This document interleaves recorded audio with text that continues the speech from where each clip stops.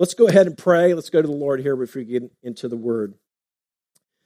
Heavenly Father, we are just grateful that we can come together, we can worship, we can seek you together in this place, and really in one sense it doesn't matter where we are as long as we're with your people on the Lord's day worshiping. And so we're coming together to do that. And Lord, we do just pray for this election coming up. Lord, we do pray that this particular issue would be voted down. And Lord, we just pray that righteousness would be exalted in our state, in our nation. And Lord, we pray for protection there for the unborn. And Lord, we do want to pray too, just for our own congregation. We pray for our family and friends who might be sick with disease and who just need your healing touch. Lord, we pray for them that you would be a very present help for them in trouble, and that you would, Lord, we ask you to heal them in Jesus' name, Lord. And Lord, also we just pray for us here today, whether we're here in person or watching online. Pray that your Spirit would be just working in our hearts and drawing us closer to yourself, that we might be more and more conformed to the image of Jesus Christ in our character and how we live our lives. And we know we can only do it by your power, but Lord, we pray that you'd help us to be more like Jesus. And so, Lord, we lift up these things in Jesus' name. Amen. So we have been going through the book of Luke. We've kind of taken some breaks along the way. We just kind of got back into it.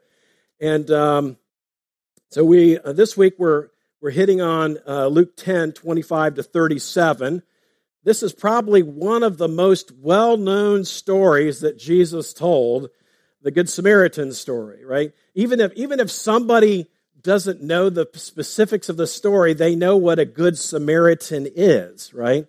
Some places have passed a Good Samaritan law, and so on. Or if you read a news item and somebody helped somebody out, and they're often called, a Good Samaritan, right? And so this is where we find ourselves here in Luke chapter 10, verse 25. Now, if you're new to our church, periodically, what we do is when we read the passage together, we stand in honor of the Word of God. So if you're able to, would you stand as I read the Word of God out loud here together? So this is Luke 10, 25 to 37. I'll read it.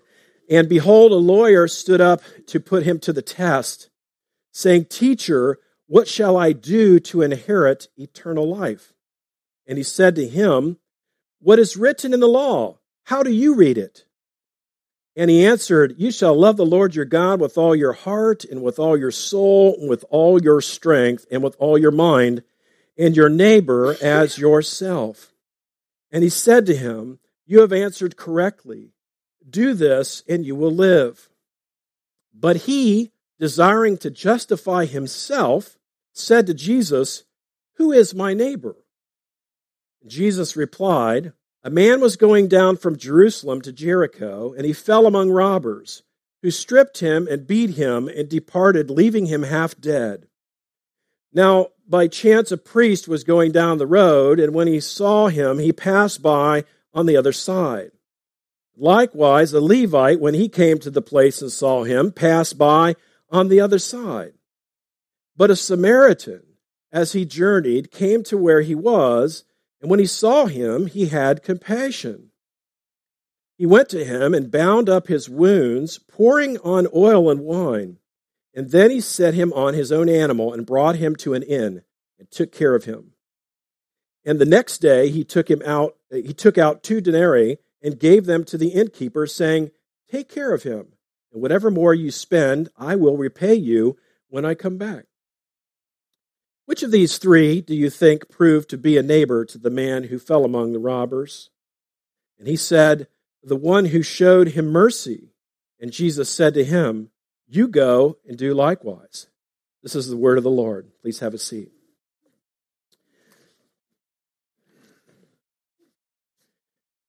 Now, I suppose somebody could read this passage and say, well, I could preach this, Pastor. Be nice to people. You can go home. But there's more than what you see here. There is that, for sure. But But there's a lot more going on this interaction with Jesus and the lawyer. I mean, that even just sounds like a bad joke starting. There was the lawyer and Jesus, nothing against lawyers. There's some good ones out there. Now what I want you to see is there is a pattern going on in this dialogue between Jesus and the lawyer, okay? The lawyer has a question for Jesus. Jesus has a question for him. And then the lawyer answers Jesus' question, and then Jesus gives a command. This is just clearly a pattern. It happens twice. And so that's kind of the outline I'm using. We're just going to kind of go through that and talk about it. And then in the end, we're just going to really just talk about, especially, what does it mean to be a good kingdom neighbor? Kingdom with a capital K. We're kingdom people in terms of Jesus as our king, and we want to follow him and live life according to how he calls us to live it. So let's take a look at the first question and answer, round one, okay, and see what happens. And the lawyer's question in verse 25 is, what shall I do to inherit eternal life? This is a great question, isn't it? I mean, if you're really thinking long term, you're like, where am I going to spend eternity? I think everybody, especially when they're faced with their own mortality, starts thinking about these things.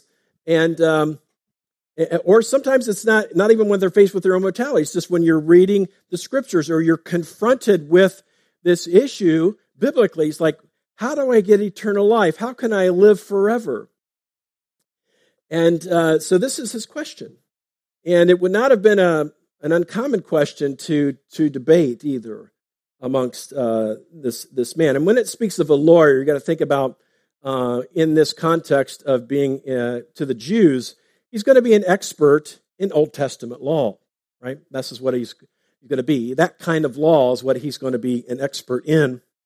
So Jesus basically asks him a question back, which is oftentimes what Jesus does. He answers a question with a question, not to dodge him, but because Jesus, as I say, he can read people's mail.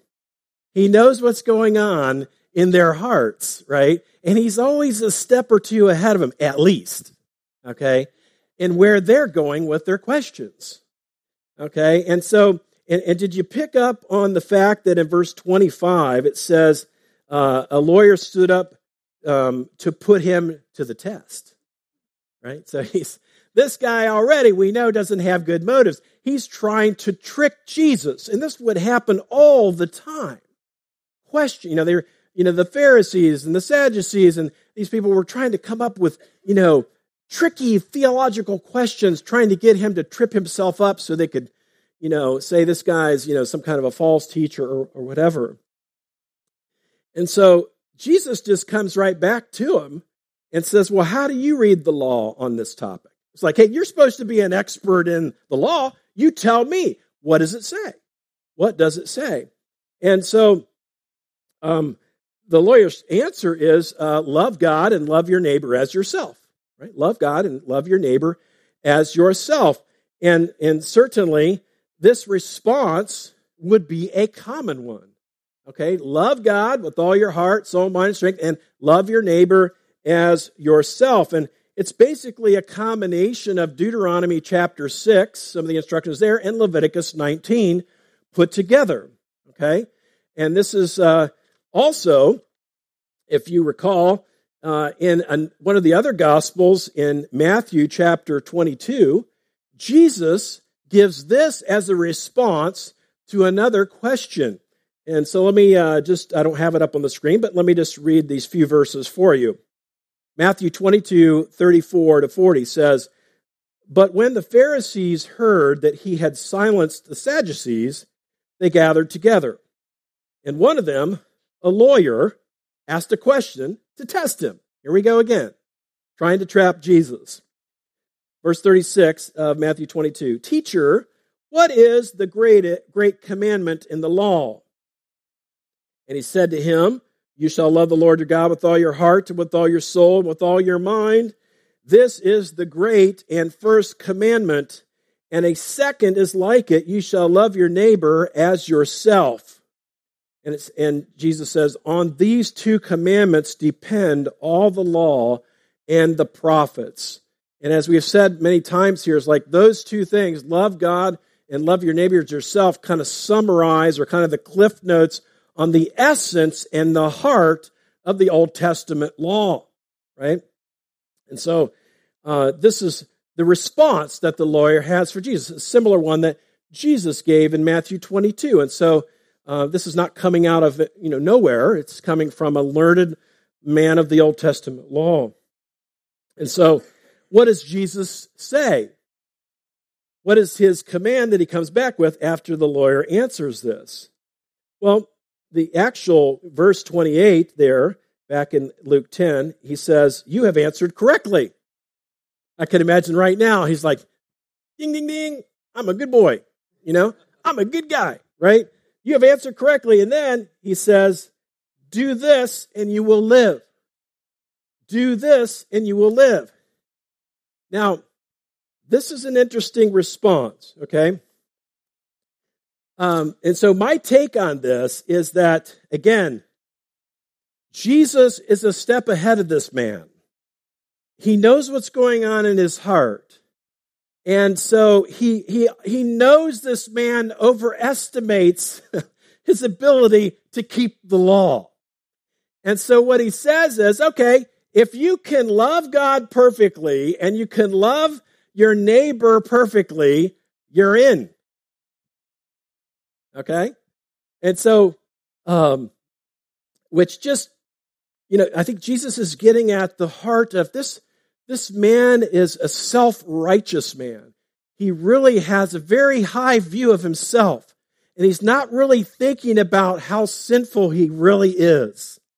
Right? And I'll get to the next part here in just a minute. But I want to hit the pause button and take a look at Luke chapter 18 with you for a second, because there's actually another parable here in Luke that really fits perfectly on this point of this guy's response of what Jesus says. Okay, you go and you just do that. So Luke chapter 18, and starting at verse 9, says, he also told this parable to some who trusted in themselves that they were righteous and treated others with contempt. So here we have the inside story. Jesus is going to tell another story because he says these people were self-righteous and treated others poorly, right? With contempt. So here's the story, verse 10, Luke 18. 2 men went into the temple to pray, one a Pharisee and the other a tax collector, right? So you need to know, right, the Pharisee's the religious guy, right? Has a lot of head knowledge, certainly. And the tax collector, probably similar to tax collectors here, not looked upon very favorably, right? But then, even then, though, here, in this particular context in the Bible, the tax collectors were seen as the traitors because they're kind of working on behalf of the Romans, right, who are ruling, and they're collecting taxes that will be going to the Romans, and then also these tax collectors were known for charging you more and keeping the extra and lining their own pockets. So you got to keep that picture in mind, right? The Pharisee and the tax collector, right, in the temple, right, and it says, went into the temple to pray. And one a Pharisee, the other tax collector. Verse 11, the Pharisee standing by himself prayed. So here's the Pharisee. Here's his prayer. God, thank you that I'm not like the other men, extortioners, unjust, adulterers, or even like this tax collector right here. I mean, it just doesn't get any more bold-faced, like, you're just the scum of the earth. Thank you that I'm not like the scum of the earth guy right here. I mean, that's his prayer. Thank you that I'm not like that. And then he goes on, he says, verse 12, I fast twice a week, and I give tithes for all that I get. It's like he's just piling up all the things he does for God and how he views himself. He has these lenses which obviously need corrected, right? He's not seeing himself the way God is seeing him, and frankly, just in reality. So then, verse 13, the tax collector standing far off would not even lift his eyes to heaven, but beat his breast, saying, God, be merciful to me, a sinner. He's not piling up all the things that he's done for God. He's not comparing himself with Joe Schmo and how he measures up spiritually. No, he's just being honest. God, I'm a sinner. I'm a sinner, he says. Be merciful to me. He's like, I've got nothing to bring to the table here. Anything I do have is nothing in comparison to your holiness. And so he just casts himself on the mercy of God. He's like, if I'm ever going to make it here, if I ever have a chance at heaven and being right with you, it's going to be on your mercy, not on any merit I can bring to the table. And so then it says, verse 14, I tell you, this man, right? This man, meaning the tax collector who was just humble, I tell you, this man went down to his house justified rather than the other. For everyone who exalts himself will be humbled, but the one who humbles himself will be exalted. And so, you see there? You see what's going on?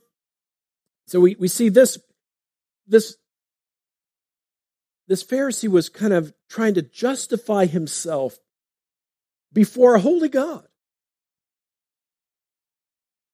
Seeing that, he just didn't really see himself as a sinner at all, that he had any sin really. And so when we come back to the passage here, right, and he said, Jesus, when he says, do this and live, I think Jesus, what he's doing is saying, listen, again, you do this perfectly and you'll get in. But this guy knew in here somewhere that he could not do it perfectly. How do we know that? Well, because of the next question. The next question in round 2. Here's the lawyer's question. Because, Jesus was like, because remember the 2 commands, love the Lord your God with all your heart, soul, mind, and strength. I'm guessing somehow in his mind, he thought he was good with that one. He must have done that pretty well. A lover of God. And he must have done it in his mind perfectly. But he was a little shaky, if he was honest, about treating his neighbor as he would want to be treated. Loving your neighbor as you would yourself. So what is he going to do? He's going to ask a question, and he asks a question, Jesus, well, who is my neighbor? Who is my neighbor? In other words, who do I need to love that way? Let's narrow the field. Give me some names. Right? I mean, isn't this what happens though? This is because it says in verse 29, but he desiring to justify himself. That's how I know he was thinking this. He was like, okay, I think I got the love for God down, but this loving my neighbor as myself, I think I'm a little off on that. So let's just narrow the field down, and I'll feel a lot better about myself, and I think I can justify myself, and I'll be in. That's, I think, the mentality based on his desire to justify himself. Well, what do? Whenever we want to justify ourselves and come off as kind of self-righteous, you know what we do? We either overestimate our ability to be good, or we bring the standard down, or both. And I think that's what he's doing. He's like, I want to bring the standard down so that I can get over that hurdle. Okay? And so he's asking this question, who is my neighbor? And you're going to see Jesus does not even answer the question. He does not answer, who is my neighbor? As we go on, I mean, I challenge you, find it. He doesn't even say, this person is your neighbor. And so, okay, so the lawyer's asked his second question, right? Here we are on round 2 of the question and answer. And so, we'll get to Jesus' question in a minute, but Jesus is actually going to use this story of the Good Samaritan, and he ends it with a question, right? He ends it with a question. Now, and so, as you recall, here in that passage, when it gets to the story, he starts off and he says, "A man was going down from Jerusalem to Jericho, fell among robbers who stripped him and beat him and departed, leaving him half dead." Right? And then there's 3 individuals that come along. Right? There's the priest, and then there's the Levite, and then there's the Samaritan. And if you don't know this, like if you were a Jewish person hearing the story told, and you heard like the priest and the Levite, you're probably thinking, and the common Israelite person, Joe or Susie Saint, right? Average churchgoers, right? But no, he says the Samaritan. Now, we talked about this last week, or a couple weeks ago, I should say.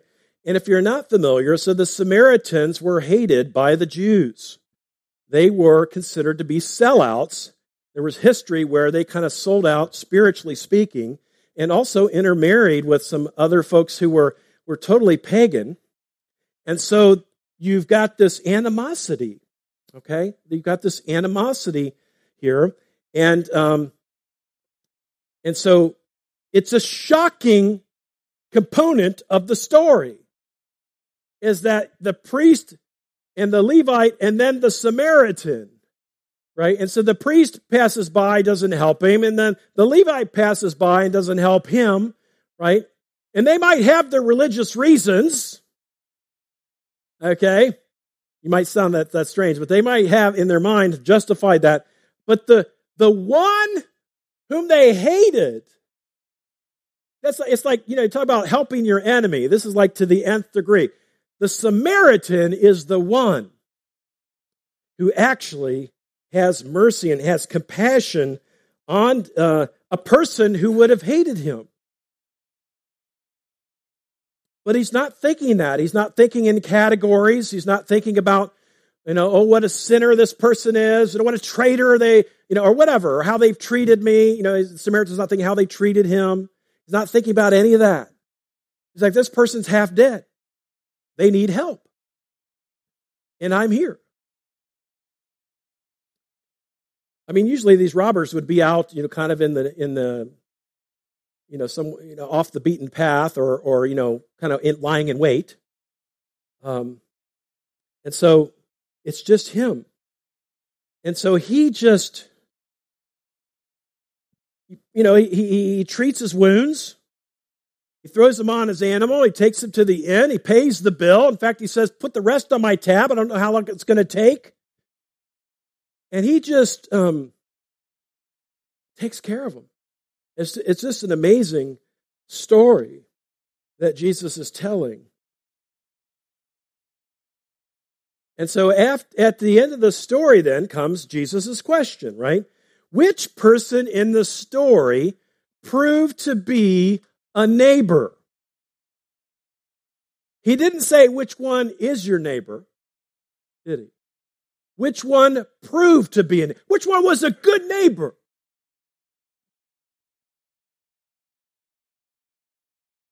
The lawyer answers. First part of verse 37. The one who showed him mercy. The one who showed him mercy. And certainly that was true. And so Jesus says, okay, you go and do likewise.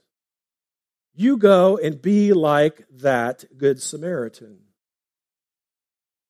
And so you just come away with the fact that Jesus, is now not answering the question, right, of who is my neighbor. He's just saying, that person that you come along, that's your neighbor. Right? He's just saying, but you don't worry about who is the neighbor. You be a good neighbor. I mean, it kind of reminds me of the same mentality of, some people say, well, boy, I wish I had friends. I just don't have any friends. And sometimes it's because, you just need to be a good friend. And you'll have some friends. Just be one.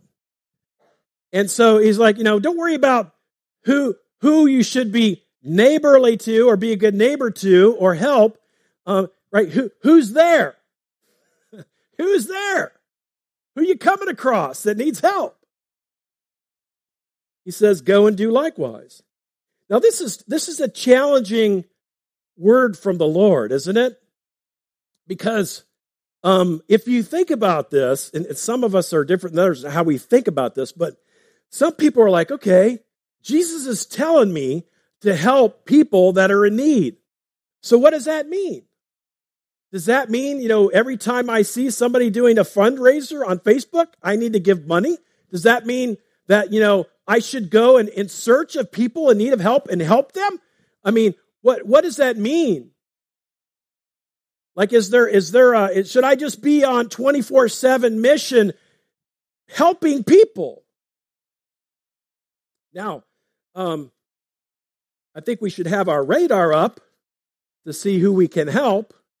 But I think that when we get to next week's Bible passage, we'll see that Jesus does not expect us to be running 24/7.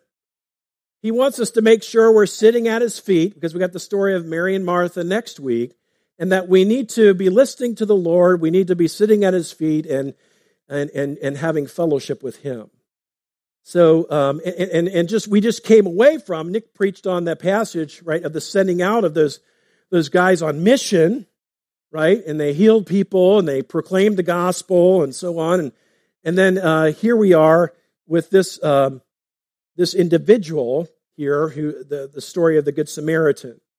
But I don't think that Jesus is trying to kind of give a total ethics lesson on, a decision tree and how you figure out who you're going to help. I think what we need to do is just simply ask the Lord to help us have good discernment. Have good discernment, right? And so, and those could be difficult calls to make, right? Because, you could be walking down, downtown Columbus, and you could probably identify 10 needs in 10 seconds, okay? And so we just have to ask the Lord to help us, okay? And I know that's not like people don't like to hear that, because then it's fuzzy. It's kind of this fuzzy, well, just give me a nice little steps to follow, Pastor. I can't give them to you, okay? I cannot give them to you. I just say, but what I can help us with, and my own self with, is to make sure that our hearts are in the right place. And I think that's what Jesus is getting at. He's like, not only are you self-righteous and relying on yourself to have eternal life, but he's like, guy, your heart's not right. And he's also, whoever else was listening to the story, he's like, our hearts need to be in a right place to be kingdom neighbors, okay? And so what I'd like to talk about here is eliminating, in just our remaining time, or just eliminating some barriers to being a good kingdom neighbor. Being a good kingdom neighbor. And so I just have a few things. And it ties back to Scripture and also ties back to this story here. But the first thing is this. Listen, in terms of our attitude, we need to remember that each person is to be respected and loved as an image bearer of God.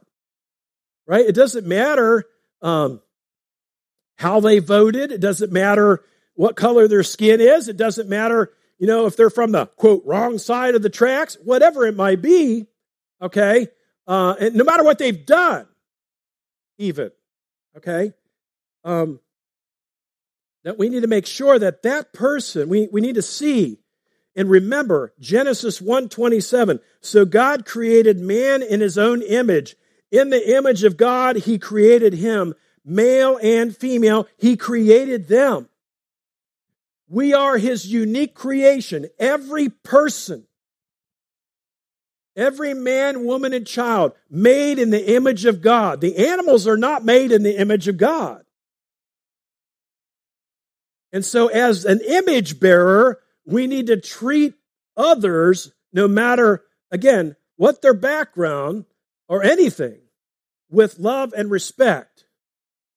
And that's a good heart check, because sometimes we're like the Pharisee and the tax collector in the temple. Thank God I'm not like that person. No, we can't think that way. We need God to, if that's where we're at, we need God to humble us. Okay, we need God to show us where we really are, and that we're just as much in need of mercy as any other person. We're in much need of His grace. So just make sure that you remember that person that God has you come upon has crossed your path, and you see they have a need, and if it's the time is that the Lord is putting something on your heart, don't let who they are or what they represent influence you. Okay? They're an image bearer. The second thing is in our helping people, we need to be willing to give of our personal resources to help people in need. We need to be willing to give of our personal resources to help those in need. Now, in the story that Jesus told, the Samaritan paid the bill. He gave of his own money. He didn't ask the church to give the money. He gave his money. He didn't wait for a program. He stepped up. Okay? Now, there's nothing wrong with churches having benevolence fund. We have one. We help people. But I'm just saying, we have to be willing to pay for things, to help people. And again, you have to just ask the Lord to lead you in those decisions. Sometimes helping is hurting. I get that. But sometimes we have moved that needle too far.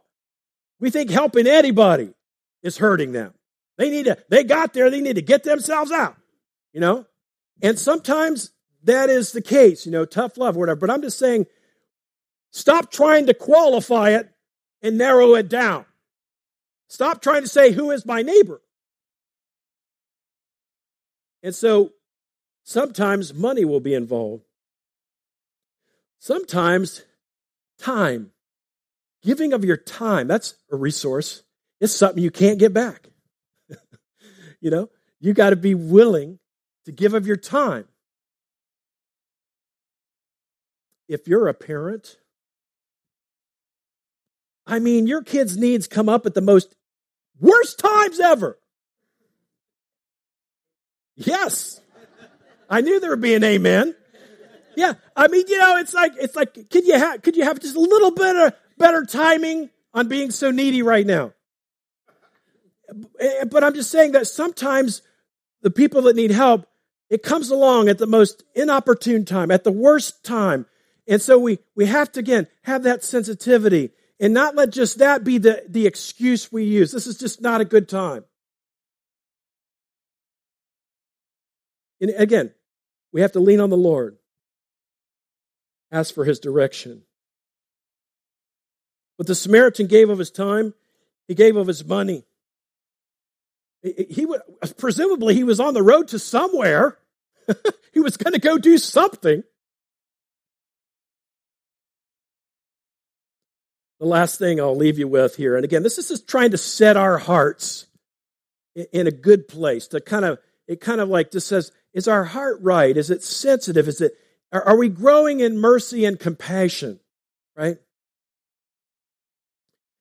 And we need to be willing to show mercy. We need to be willing to show mercy.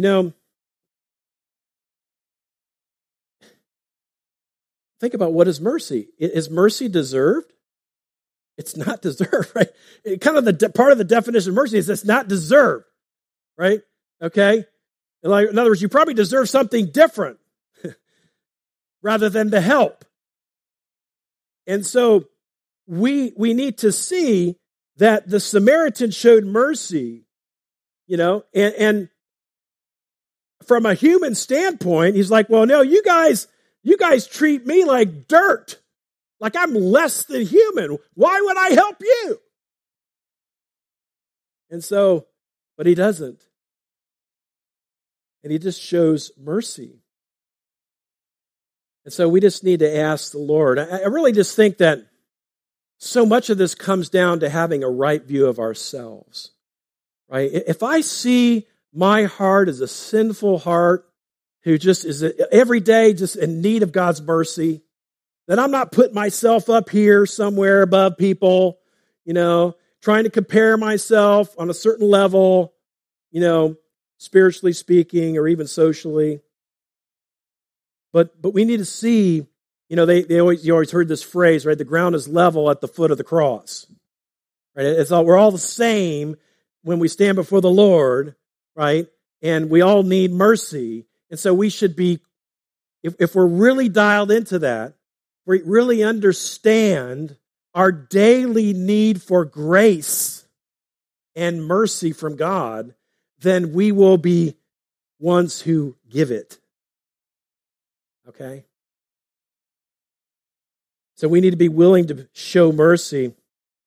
I'm going to share a quote with you from Pastor Kevin DeYoung. He says this. He says, the parable of the Good Samaritan is the narrative equivalent of Paul's command in Galatians 6:10, to do good to all people as you have opportunity.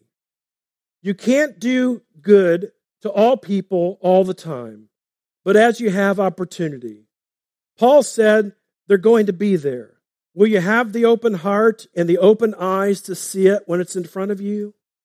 Not every need will be presented as dramatically as this one, or as much aught as a man half dead lying alongside of the road. But wherever there is that need right in front of us, surely Jesus' story tells us we must not let someone's race or ethnicity or gender or political allegiance stop us from being the neighbor that Christ calls us to be. That's really the essence of this story.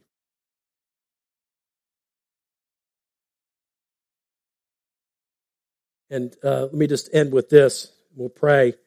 Another quote from a commentary by Darrell Bock says the issue is not who we may or may not serve, but serving where need exists. We are not to seek to limit who neighbors might be. Rather, we are to be a neighbor to those whose needs we can meet. We are to be a neighbor to those needs we can meet. May God help us do that. Let's pray. Heavenly Father, we thank you for your word. Thank you, God, for just the powerful stories that Jesus tells and how he just exposes people's hearts. And maybe the passages today that we've read have exposed our hearts and prejudices or maybe we're not having a proper view of ourselves. Lord, help us to see how much we need you, how much we need Jesus. Help us, Lord, to be the ones to help those in need. Give us discernment, Lord, but help us to be better about that Holy Spirit antenna raised up, in a sense, in our hearts as we're going about our days, as we go about our week this week, Lord. Help us to see these divine appointments that we may encounter of people that we can help. Help in all kinds of ways. Lord, give us wisdom and give us your heart. In Jesus' name, amen.